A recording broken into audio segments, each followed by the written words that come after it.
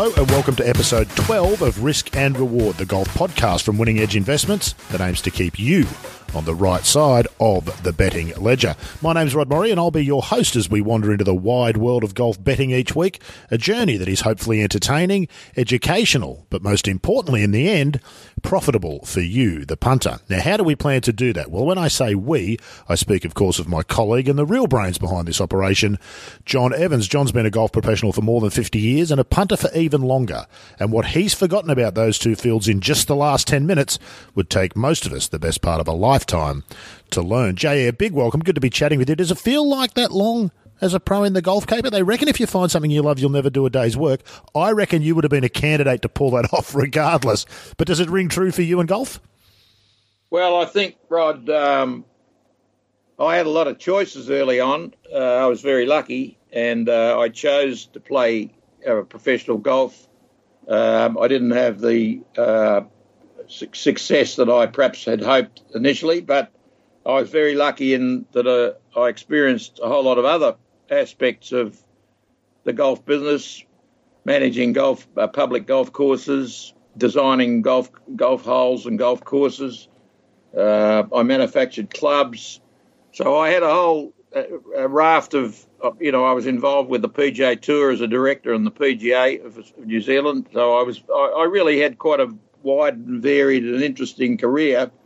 And I guess the most enjoyable part of it was the people you meet. And you meet people through golf that you have no chance in the world of meeting if you were just a businessman, unless you sort of got to the stage of being the head of BHP or something like that. I think that's where I think the great value in being a golf pro is the people you meet. Yeah, you play with plumbers and surgeons in equal numbers, don't you? And both can be handy when the time comes, because both can be hard to find when you need one.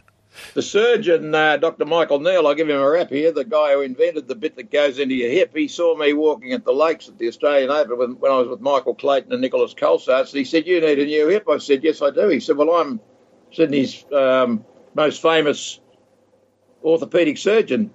I said, "You'll do me." There you go.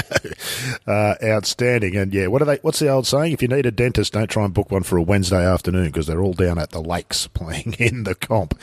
Enough about all of that. Now, we're going to come to the betting in a moment, JE, and we've got some interesting discussion to have this morning about a topic called variance, which I do recommend people stick around for. But before we do that, I want to get some administration out of the way. Now, obviously, the podcast is brought to you by Winning Edge Investments, and part of the reason they do that is to encourage people to sign up for the company's golf newsletter. Now, there's lots of reasons why that's a good idea, and we'll come to a few of them shortly, but for many, it's about price. And when you talk price, you need to talk value. And here is the value proposition that Winning Edge are putting to you, the listeners of this podcast. The newsletter normally costs the newsletter costs $150 per month. But for podcast listeners, there's a 25% discount for the life of any subscription you take out. Now, JE has calculated kindly more than once for me that means you pay just $112.50 per month. Now, that's a good deal, but here's the kicker, and I know that this is the bit you like, JE. 3 and 12-month subscriptions come with a profit guarantee. So that means if you sign up for that time and you follow the staking plan and you don't come out in front, you'll be refunded the difference between what you did get back and what the subscription cost. Jay, now you know me, I'm not that bright, particularly when it comes to gambling. That doesn't sound like gambling to me, a profit guarantee. Well, it's an investment, and like all investments, you stump up with the money up front. If you go along into the stock market and you buy shares in BHP, you have to pay within 3 days. And if BHP go up and you get dividends, you're a smart bloke. But in the unfortunate circumstances they go down, they don't go and refund your money. Now, we're in the situation where we're suggesting to you that you invest a sum of effectively about $1,400 a year monthly, or say $400, $350 every 3 months, and you try it out. And of course, if by chance, the poor chance that our tips don't make a profit based on the staking plan, then we refund your money. So it's not it's a run to nothing, I think they call it. And sometimes during the tournaments, we also provide a run to nothing when we bet back. Yep, indeed. We'll come to all of that perhaps shortly. I think people are enjoying the explanation of that betting system. Betfair is the exclusive place that you use. Well, not exclusive, that's not quite right. Most of your betting is done at Betfair, which is not because they pay us or because we endorse it, but because you believe it's the best way to make this sort of staking plan work. And as you've explained it to me, that does make some sense. To take advantage of that podcast offer where you get that 25% discount, when you go to the website to sign up, you'll find the link in the show notes. That's the easiest way to do it. Scroll down on whatever podcast app you use. You'll see some show notes. There'll be a link there. Go to that. Use the promo code GOLF25 and you'll get that discount for the life of the subscription. JE, let's talk about some of that stuff as we go on today's episode. Last week's tournaments are an excellent example of a notion or a concept called variance. So I want you to run the listeners and me through what happened with your tips this past week, and then we might talk a bit about the concept of variance in gambling. You sent me a very interesting article about it yesterday, which I found was particularly intriguing. So what happened last week, and how does that play into this notion of variance in gambling? Well, to explain variance, I think I've got two examples, and I want to give you the one from last week's golf tips first. And basically, our philosophy of trying to find value and the right odds about various players was our best example was last week in the top 20 tips. Now, we tipped for top 20. I should be able to count them here. 1, 2, 3, 4, 5, 6, 7, 8, 9, 10, 11, 12, 13, 14, 15. 15 top 20 tips, all at reasonably big odds. And we varied the amount of units, generally 0.2 units, but sometimes 0.3 units. Now, of those 15 players, 13 made the cut. Only 60 make the cut plus ties. So we had 13 guys all in a position to take advantage of the winning thing, and had they all got up, we'd have made a huge profit on the week. Mm-hmm. Now, with about 4 groups to play, I mocked up my lay bets for the winning to get a bet against the winning bets to try and lock in a profit. And at that stage, we had 10 guys in the top 20. So we were looking pretty good. You'd have thought.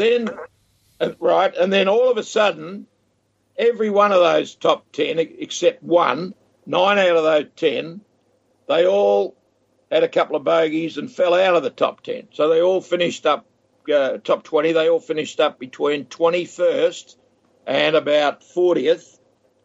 And 2 or 3 shots difference on the back 9 would have seen them all get into the top 20 and we have a big win. Now, you might say, well, you've had a loss, and we did. We had a 2.9 unit loss on our top 20 bets, which is the worst result we've ever had.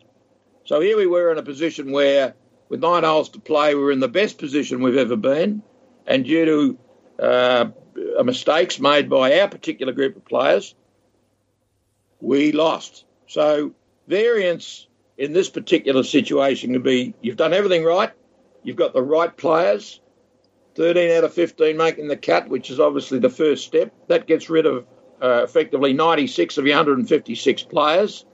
So we've done the hard job.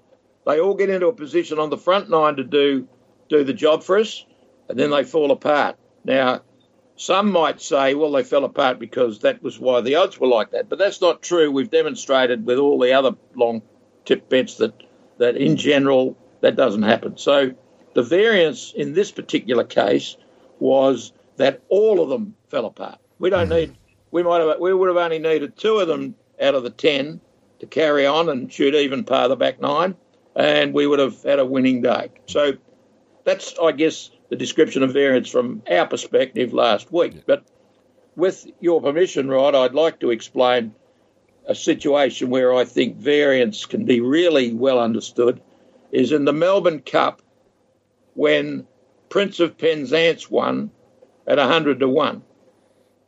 Now, an intelligent punter going through the Melbourne Cup form has to take into consideration the form of the foreign horses, and that isn't necessarily an easy task because foreign stayers don't have as many starts in preparation. Some of them don't have a start for 3 or 4 months before. They train them on uphill tracks in Ireland and Great Britain, and they bring them down, and then they give them long, slow work at Werribee, and they go out in the Cup. And it's very hard sometimes to put those into perspective. But let's assume that you've got that right, and you have the 1 or 2 foreign horses. You've got them. You've done the form. You've got the favourite in, because the favourite almost always runs a place in the Melbourne Cup, and in fact is the best bet in the Melbourne Cup. You back the favourite to place. You'll generally get $3, and they pretty much always run a place. So you've got the favourite, you've got the 1 or 2 foreign horses, and you've found the Kiwi perhaps, and maybe even one Australian horse. And so you're all set to go. And then the race occurs, and there's one horse in the race, the longest price horse at greater than 100 to 1, called Prince of Penzance. And it has the only female jockey in the race. And a female very rarely gets a start in the Melbourne Cup. I think there's probably only been 3 or 4 of them over history. And the female has never, I think she'd won one Group 1 previously, Michelle Payne. And the horse's form is dreadful. It has one thing in its favour. It's by Pentire, a champion sire of very good racehorses from sprinters to stayers in New Zealand. So it's New Zealand bred, and it's very well bred to stay, but it's out of form. So you don't put that in, because the form perspective has dropped him off, and you've got 24 horses, 20 of them are in form, 3 you don't know about, and 1 that's not in form. So what happens? The first woman ever to ride a Melbourne Cup winner rides the Melbourne Cup winner, and she rides it on a horse that's greater than 100 to 1, that's got terrible form. And you get 2, 3, 4, 5, 6. Your other 5 horses run 2nd, 3rd, 4th, 5th and 6th. That is variance. Mm-hmm. I suppose it's simple. How many times would you have to rerun that race to get that result again? It's the least likely outcome, isn't it? So, and it's absolutely a loss for that particular race, but it doesn't mean that your calculations or the bets you laid were wrong in that sense. Well, here's the interesting thing. The only other 100 to 1 winner in the Melbourne Cup is a horse called Wotan in 1941. So Wotan. Were you on it, J.E.? Were you on that? Well, I put it in. But here's the thing about it, is you take the fact that all of these factors, no one could calculate except Michelle Payne's 8 or 9 brothers and sisters. Yeah. The strapper, who's a lovely kid, and they've now made a movie about this called, yes, that's right. Called Girls Can't Ride or something like that, which is a fantastic movie and worth seeing. But only the Payne family, her boyfriend, and a few close, and a lot of women, strangely enough, women at the races. There's probably going to be 50,000 of them at Melbourne Cup on Cup Day. A lot of them back there because the only woman in the race. That's right. So, yeah, absolutely. But when you're doing your form for the Melbourne Cup, you're unlikely to choose the fact that because 50% of the women at the track, 50% of the people at the track are women, that you're going to back one woman rider in the race and put her in the things. The women would, but very few men would. So this is, I think that's the best example of variance that I can give. It's the unknown result that nobody rationally could predict. Yeah, indeed. Just to go back to the golf for a moment, Jay, and when I was very interested to hear you talking about going into the weekend. 13 of the 15 made the cut. I can't remember how many you said were inside the top 20 with going through the front 9.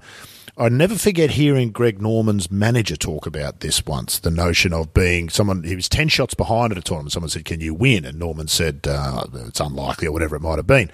But somebody pointed out that it's not the number of shots in golf, it's the number of players between you and the lead, because the reality of professional golf is, of those 60 that make the cut, you are guaranteed that 10 or 15 of them are going to play good golf over the weekend. You don't know which ones they're going to be, but it's guaranteed that they will. So for you to have 10 in the mix and all 10 not to play well is absolutely a long shot, isn't it? Well, there's another issue to that as well, is that, and I think this is something that's very interesting. 10 years ago, you would have guaranteed that 4 or 5 out of those top 10 players that were in front of you would collapse, either through pressure or mistakes or just the general run of the event. But today, and we saw it in the playoff between Kevin Na and Cantlay, was it? Patrick Cantlay? Patrick Cantlay. Were you on him the week before, by the way? Patrick Cantlay, I think you were. Well, that's all right. That's all right. No, that's because the odds were different. Yeah. But Cantlay played magnificently from tee to green, made what you might call a 1 foot mistake at the par 3. His ball, instead of landing on the front of the green and jumping up to about 3 feet, it landed about a foot short, got in the Bermuda, sucked back and rolled back into the water. So he makes a mistake of minuscule proportions. I mean, a 1 foot in 180 yards. Unbelievably unlucky. Nah chops it. He carves his drive out into the right, into the bushes, just about, but it lands on a hard bit, runs back down the hard pan and finishes on a reasonably good lie in the middle of long rough. He gets the ball onto the green and Cantlay with a wedge in his hand hits it 40 foot away and 3 putts and Nah wins. Now, in the old days, with a bad drive like that, with the old equipment and balls and persimmon clubs, Nah wouldn't have been able to reach the green. And one of the greatest problems of the game today, I think, is that players can miss-hit and they can still reach the green with a middle or a short iron. In our days, if you miss-hit, you had to hit a wood, 40 yards short, pitch it up and hope to hold the putt. These guys, he hit a dreadful drive off the 18th and he's still only 150 yards from the green on a 500-yard par 4 with a chop. So I'm finding from that I've got to refine my betting towards the end of a result because very few people choke today, and I don't think it's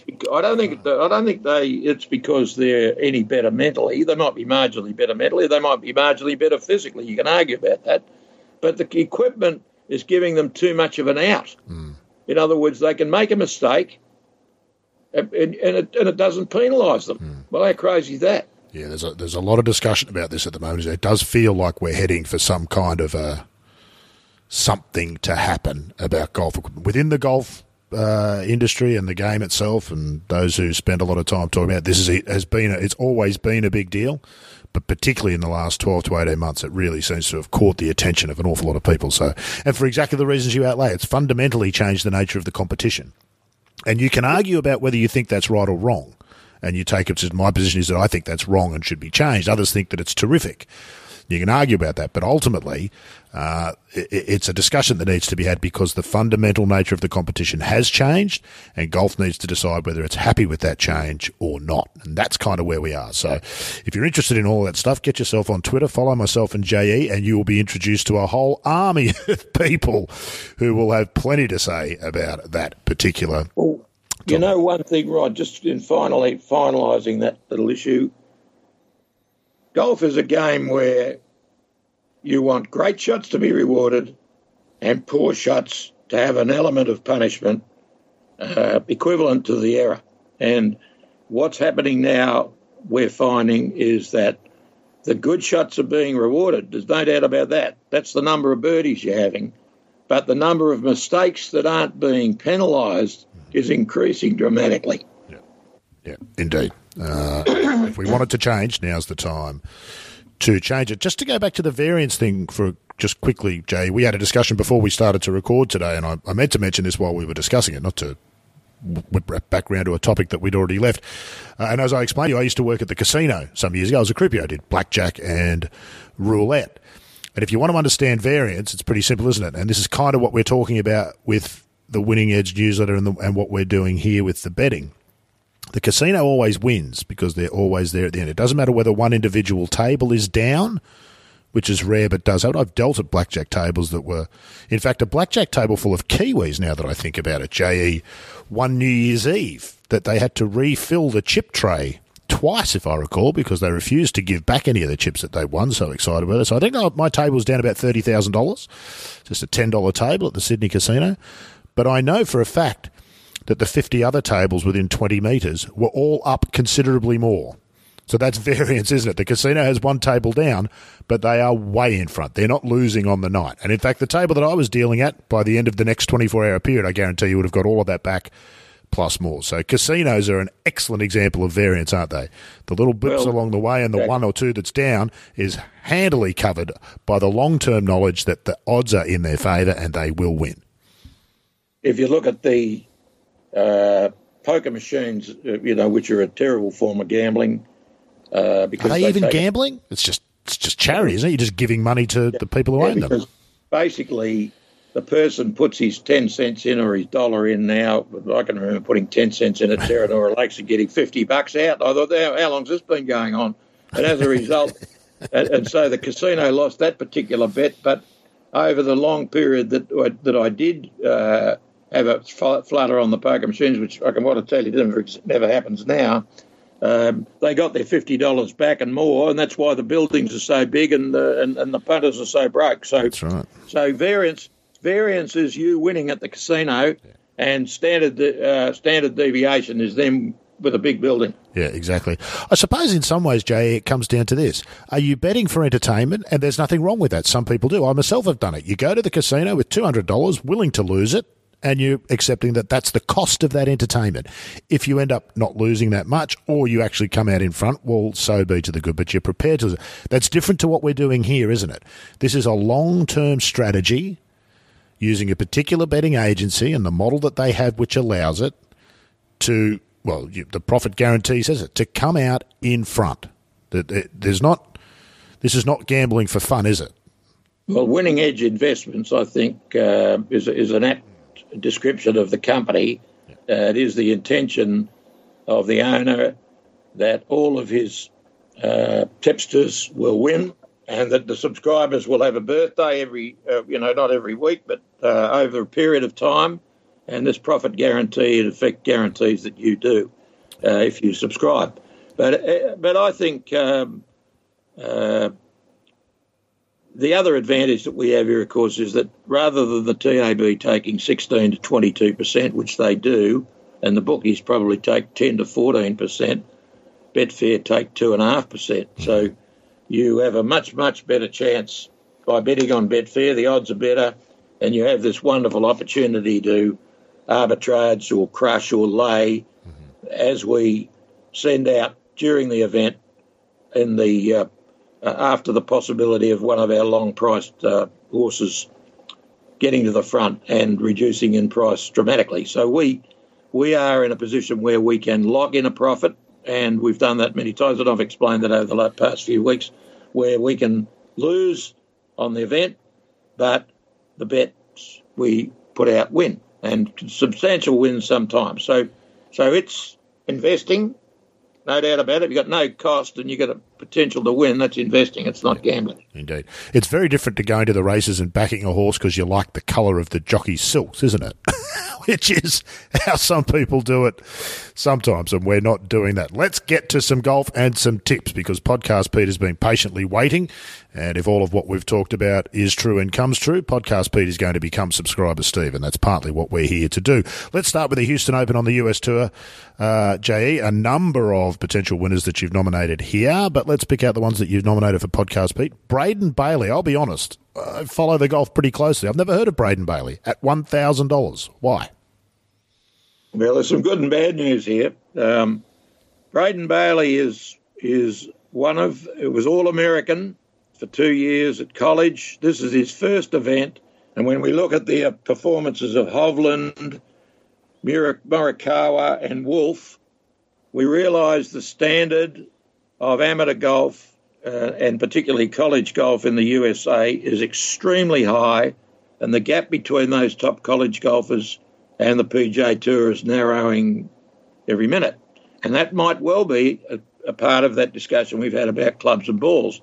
The fact that these young blokes today are learning how to swing the club faster and hit it further, and they're closer to the green, and perhaps their course management isn't as good as it might be after 5 or 10 years on the tour, they are still competing, and we've seen that Morikawa and Wolff have won, and that Hovland finishes in the top 10 regularly. So this kid comes out Nobody's heard of him. He's got no official world golf ranking points, so they put him up at $1,000. So I jumped in, and a bit of bad luck for Podcast Pete, but subscriber Steve got $1,000 and 3 times the stake of our normal bets. So Braden Bailey, $1,000 on Tuesday when I set out the early tips, is now $560 to win. So vote of confidence in you there too, JE. They've all obviously jumped on. It's a good bet, and as a result, down come the odds. Well, what happens, of course, is as our subscribers go on first, which they do, and they start to take the big odds, the market tends to follow them down. So what's this? Who's this kid? And then someone goes and does his research, and they find out that he's a top amateur and he's made All-American and he's only just behind these players. It's his first event, and bingo. So Braden Bailey at $1,000. I think later on, I don't think we're supposed to tell you this, but I think we put him into the top 20s as well. Anyway, we won't say that. We don't know that. But anyway, Braden Bailey, still a good bet, I think, at the 560. You're going to, because he only has to finish in the top 10, and I can assure you he'll be under $100 for the rest of the year. So we're trying to find these guys before anybody else. I research the last 10 Houston Opens. He obviously wasn't there. This is his first event. But I also do, when I haven't seen a player, I go in and I check out their college record or why they got to the tournament in the first place. Some sneak in there under very strange pretenses. They do. But this, funnily enough, Chase Koepka did last week because his brother got him into it, and he finished up beating his brother pointless. But anyway, that was another story. But Braden Bailey is I rarely tip 0.3 of a unit at $1,000, but I have in this case. And here's what you could do, Rod. Had you been on as subscriber Steve at $1,000 for your 0.3 of a unit, which might have been, say, $30, then you could have gone back on after our money's gone on, and Podcast Pete could have got his $30 back and had 300 to nothing. That is where the advantage of being subscriber Steve is. Steve gets the bets early, and when the money goes on, the big money goes on, Steve can sneak in there, and Podcast Pete has to have a bet at Steve's price. So the bet and lay, the arbitrage is possible even before they go out onto the tournament. Oh, I see. So subscriber Steve's on for 3 units, but he can now go in and eventually become the bookie and offer odds on Braden Bailey so that he's guaranteed to not lose any of his... I'm with you now. Wow. Very sneaky, Jay. We talked about the run to nothing, you know, and the run to nothing is this whole concept that we're giving you money back. But here's a run to nothing. Yep. You've got 30,000 to 30. And then he shortens it, he gets down to 560 to bet. You can lay him at 600 for sure, right? So you then lay 18,000 to 30 against him, and you've got 12 grand to nothing. Yep. That's not a bad bet. Seems okay. Well done, subscriber Steve. There's your $112.50 paying off if you took part in our golf promo. Very quickly, Arjun Atwal also at $1,000 is your other tip there. Arjun Atwal's a player who's been around for a while, an accomplished player. Has he got a particularly good record in the Houston Open, JE? Is there any particular reason why you've picked him there? He pops up. He doesn't play very many tournaments. He only plays about 10 or 15. He's a top Indian player, but when he plays, he quite often gets himself in a position to win. Yep. So I've just when he's 1,000, I back him. Sometimes he shortens down to about 300, and I leave him out. But he's in there because he's $1,000, and he's still $1,000. Yep. He hasn't shortened like Braden Bailey did. Regular practice partner of Tiger Woods back in the day, Arjun Atwal. Not many people will know that. Two of them were quite close back in the day in the early 2000s. Let's move over to the European Tour, the Italian Open. Actually, have I got some top 20 bets for the Houston Open? I don't think I have. They might have been separate. So Steve's got plenty, but Steve's got plenty, but Pete gets nothing, and that's fair enough. Pete got nothing. I could throw one out if you want. No. When we talk about price and value, this is an excellent example of it. For the price that Podcast Pete's paying, he's already had good value. You can't complain about that. So, Pete, get on, become subscriber, Steve. You'll be okay. Let's move to the Italian Open. This is dragging on for too long. Yusaka Miyazato, $1,000. This one's really interesting. Tell me why you've picked him. Well, yeah, I've gone in on for him for 0.2 of a unit as well, because I put him in last week. There were two Japanese players, and the market tends to discount the Japanese tour, which at their peril, I think, because Murakawa, he finished 7th last week, and we put him in I think at about 420 to 1 last week, and he finished 7th. He never looked like winning because John Rahm got out there and kicked their bums, but he was 7th. Not a bad effort for a $420 pick. But Yusaka Miyazato finished 23rd. So I start at the bottom and work up to get to my tips. I don't start at the $10 jobs, I start at the $1,000 jobs. And I come upon Miyazato, and I thought, didn't play well last week? And I finish up there, he finished 23rd, and he's $1,000. So we've got 0.2 units on him. Basically, he's demonstrated, firstly, he can make the cut, which is our first step. And secondly, he's not that far away from being a top player. And he is a top player on the Japan Tour. So I think the Japanese are going to sneak into Europe more and more often, there's some very, very fine players playing in Japan. Yeah, absolutely, and he's one of them. Yep, it's a very competitive tour. Adrian Otaegi at $400. No need to really explain yourself there. He's a top player. That's generous odds for a European Tour winner. That makes a lot of sense. Some interesting ones in the top 20 here. The Italian Open, it is, of course, and you've gone with, for Podcast Pete in the top 20, Lorenzo Gagli, $9.40. Players playing at home. Can that go either way in front of a home crowd? And how it can go the way that we've predicted here with Gagli is that last week, I think the first top 3 players were all Spaniards. 5 out of the top 6 were Spaniards. So in this one, we've got Francesco Molinari. We haven't put Francesco in because he's short odds, but Francesco Molinari, he could win this. But so can Lorenzo Gagli, who has a very good record in the Italian Open. Now, the Italian Open statistics are there's not very many of them. I think it's only 2 or 3 years, so I haven't gone too strongly on that. But Gagli has shown continuously good form, and $9.40 I thought was luxury, so we're giving him an extra unit there. Yeah. So he's got an extra unit. For the top 20, I'm always, these top 20 bets is fantastic value. If you had a $9.40 winner at the races, you'd be absolutely stoked, wouldn't you? And he is an excellent chance to finish top 20 at those odds. That you really start to get the idea of how this Betfair works and why you prefer this particular method, because that's extremely generous. Jeff Winter at $6. Now, I'm also not familiar with Jeff Winter. I'm assuming he's done something recently, hasn't he? Consistently, Jeff Winter, he's unbelievably consistent. And I'll try and show you how consistent he is. Wait a minute. What's going on here? Can hear you whizzing around in that digital world with great comfort, J.E. Everything at your fingertips. No, that's okay. Apologies. I know exactly how you feel. While you're doing that, you've also gone with Miyazato in the top 20 at $23. Well, you've explained why he's a good bet at $1,000 to win, and no surprise he's a good bet at $23 to finish in the top 20. What have you found out about Jeff Winter? Well, Jeff Winter's consistently finished in the top 20 over the last 6 weeks. So he ought to be about $3, and he's $6. So that's as simple as that. He's got a strange enough I can't find. But anyway. That's golf knowledge in operation there, isn't it, J.E., that you can recognise the patterns. And, of course, he's not going to make any headlines finishing top 20 for 6 straight weeks.